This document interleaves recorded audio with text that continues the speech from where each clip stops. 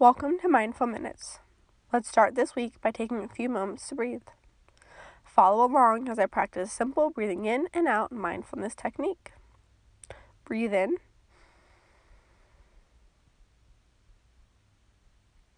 and out. Breathe in and out. One last time, breathe in and out.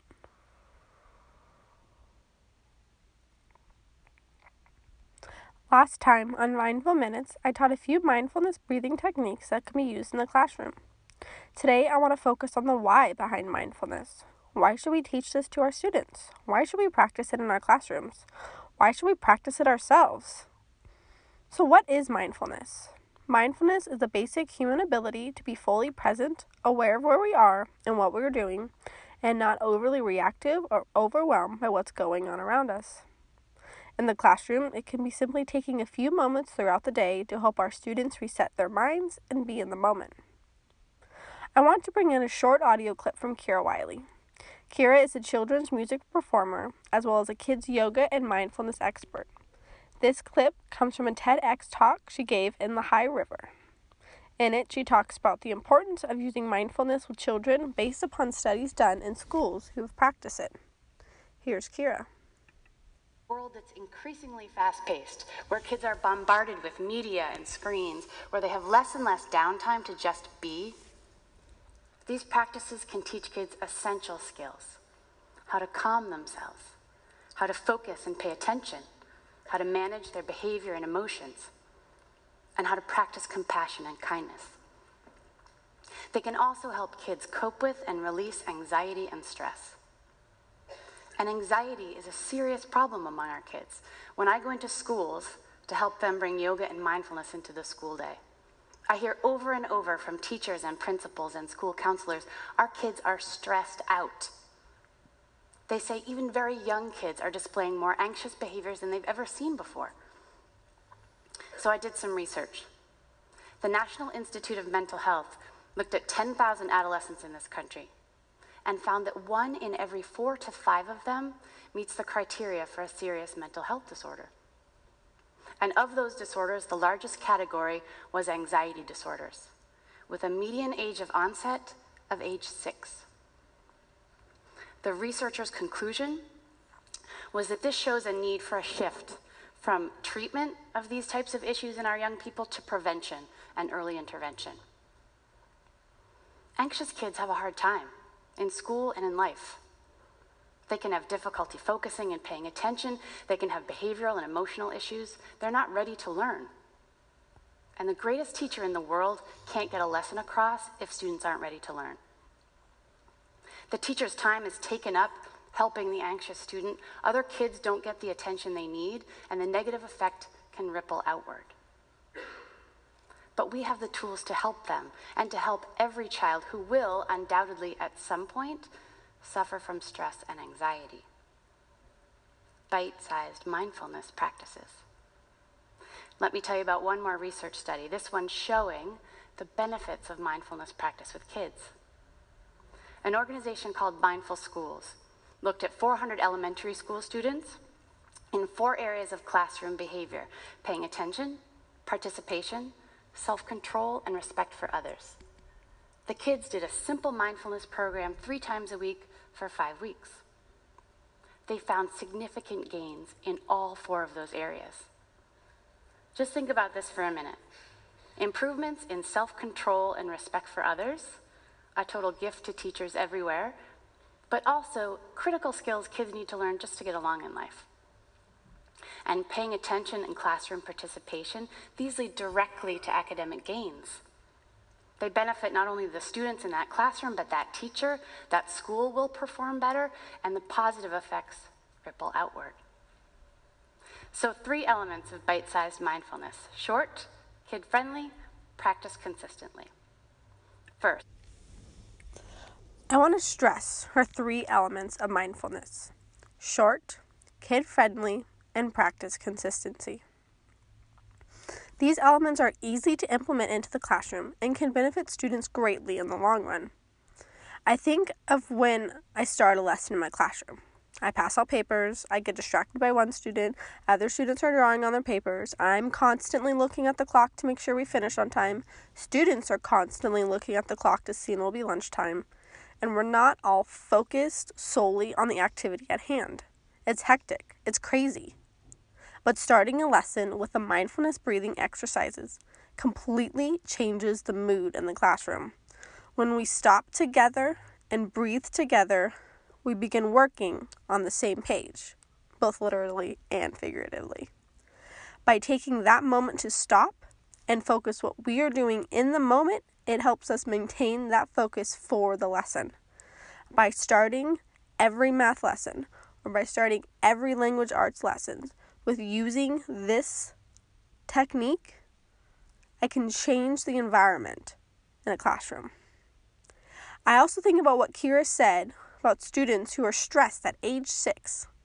Age 6. Can you believe that? That the current education system has students start stressing at age 6.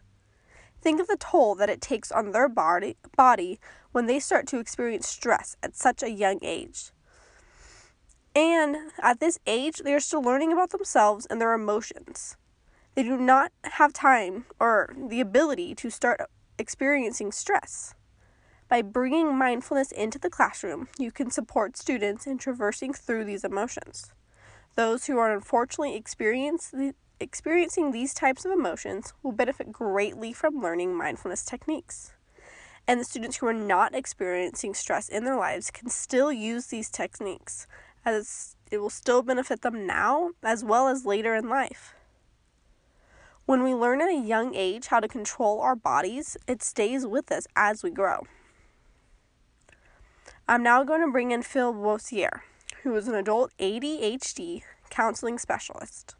Phil has pursued expertise in brain science with advanced training in neurosequential model of therapeutics at the Massachusetts General Hospital Psychiatry Academy. This audio clip comes from a TEDx talk he gave in Naperville.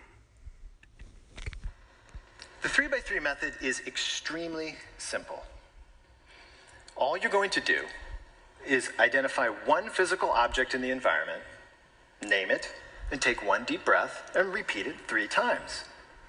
Now keep in mind, most everyone that I've trained in this model looked at me like I was spouting nonsense until they tried it. So you're not alone if you're feeling that same way right now, and don't worry, we're going to do it together in just a minute, okay? You want to do it together? Yeah. All right. So I want you to find 3 physical objects in your environment. It can be anything. It can be your desk, someone sitting next to you, your computer screen, a lamp, literally anything. It's important not to fall into a particular trap that I've seen many people fall in, and that is to add subjective descriptors to the object, like, that's my favorite stool, or I really like Johnny. When we add these subjective descriptors, adjectives, etc., it brings about subtle emotional reactions that muddle the process. So you're simply going to say, that's a stool, nothing else. And when you name the object, you're going to do so in your mind, not out loud. If you're doing this at work or on the bus or on the train, people might start to think, you're having a little trouble that day, okay? And when you take your breath, you're going to do so through your nose or your mouth, whatever's comfortable for you. Ultimately, it is best if you choose the objects yourself, but for the sake of this talk and for us to do it together and things to be expeditious, I've picked out 3 objects for us. So I'm highlighting Phil's 3x3 method because it is something that you can do anywhere. Other mindfulness techniques have you look for a quiet area, but Phil has you focused on where you are in that moment. Students can use this at any point in time once it has been taught to them. This mindfulness technique also doesn't have you focus on things that you're imagining, like a square to breathe around or a balloon to watch in the air. You are using real objects that are around you. I think this method is great for kids because some can have a hard time practicing mindfulness without a physical thing to focus on. I'm going to use Phil's 3x3 method with you now. Because while I know you came here to listen to this podcast, I also know what happens to me when I sit down to listen to something. And that's thinking about all the things I need to do today, or worrying about a student of mine, or watching something that is happening out of the corner of my eye. So let's take a moment to refocus with the 3x3 method. The objects I'm going to name are 3 that I'm hoping you have near to you as you listen to this. The 3 objects will be hand, phone, and shoe. Are you ready? That's a hand. Deep breath. That's a phone. Another deep breath.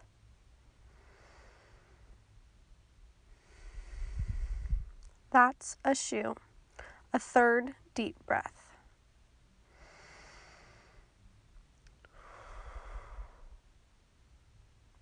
How did that make you feel? Did it recenter you? Now I want you to think about how you can use this in the classroom with your students.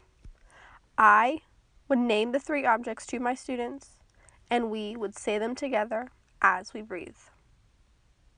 But maybe you can find another way to bring this into the classroom with your students. Before we part today, I want you to think about mindfulness yourself and your students. What steps can you take to implement this in your classroom? Maybe a mindful moment when students return from recess. Maybe you use mindfulness in transition from one lesson to the next. Maybe you have a mindful corner in your classroom where students can go when they need to reset. Support your students in being present and show them that you care about their well-being. Throughout your mindfulness journey, don't forget about yourself and how important this can be to your own well-being. Have a great week, and don't forget to breathe.